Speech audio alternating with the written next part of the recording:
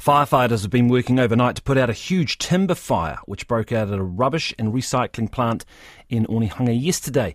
FENZ is closed to Victoria Street and crews are expected to continue working for most of today.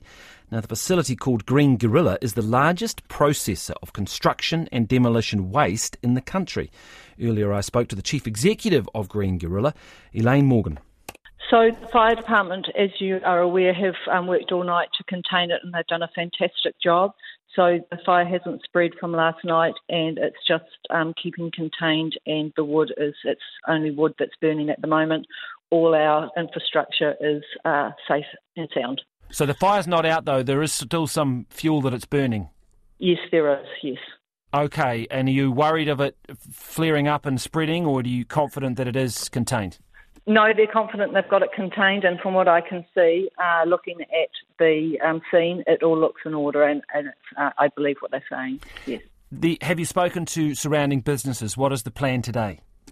So the road at the moment coming into at our end of Victoria Street from Nelson Street is currently closed, and that's not because of any imminent danger to anybody. It's just because there's very bad water supply here along the street.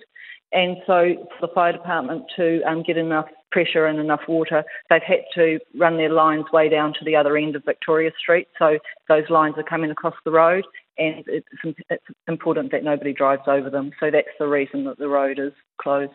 Some businesses won't be able to open nearby?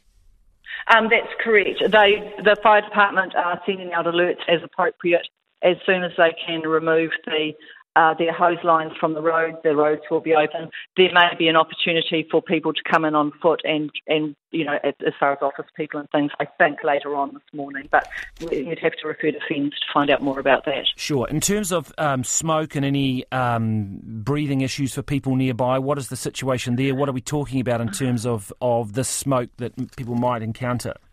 Okay, so there is no issue as far as hazardous waste or anything goes. It is purely wood that's burning.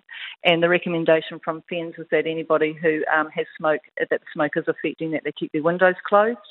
And anybody with respiratory problems, just make sure that they're feeling comfortable, and if they're not, they need to obviously move from the area. Any indication yet as to what's caused this?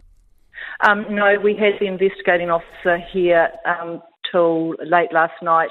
We have managed to access our CCTV footage from the area, and he's been looking at that overnight, and we'll be back first thing in the morning, and we can move further with that investigation with him. Do you have any concerns about it in terms of security, in terms of whether it was deliberately lit or anything like that? No, we're 99.9% sure it wasn't deliberately lit. Okay, cool.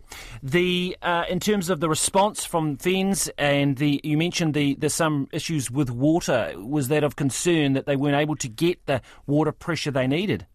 Yes, it was a big concern. They arrived very in a timely manner. We had enough appliances here to fight the fire, and they didn't have adequate water resources. Sure. There was an issue with water on the street, so you'd have to refer to them to find out exactly what. Okay, that must be disappointing, though. I mean, do you think that inhibited their ability to get this fire under control quickly? Yes, most definitely. So just to roll back on that, they weren't able to get the water pressure needed to tackle this fire in its early stages. Look, I'm not sure if it's water pressure or there was not enough water supply. I'm not 100% sure. You'll have to ask them the exact reason why there was an issue with the water. Have you raised any concerns specifically with them about that initial response? Yes, I have, and they said that they will be investigating the reasons why there wasn't sufficient water.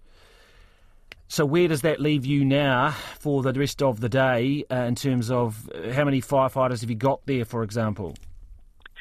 There is still, I think, about 6 units here.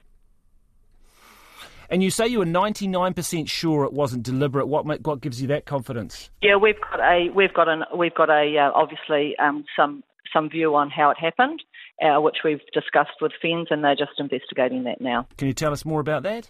No, we'll wait till their investigation is complete. All right, but you would hope that this fire will be out by the end of today. I mean, you need to presumably get that street open and things going again. Yes, we're hopeful. We'll get an update. They've updated us this morning to say that at this stage that the road needs to be closed, and as the fire diminishes, I guess that there are some hoses that are closer to our premise rather than way down the end of the street. So I'm assuming they would progressively cut off the water from the end of the street first. But as I say, you'll have to refer to FENZ to find out more about that. And that is the Chief Executive of Green Guerrilla, Elaine Morgan there.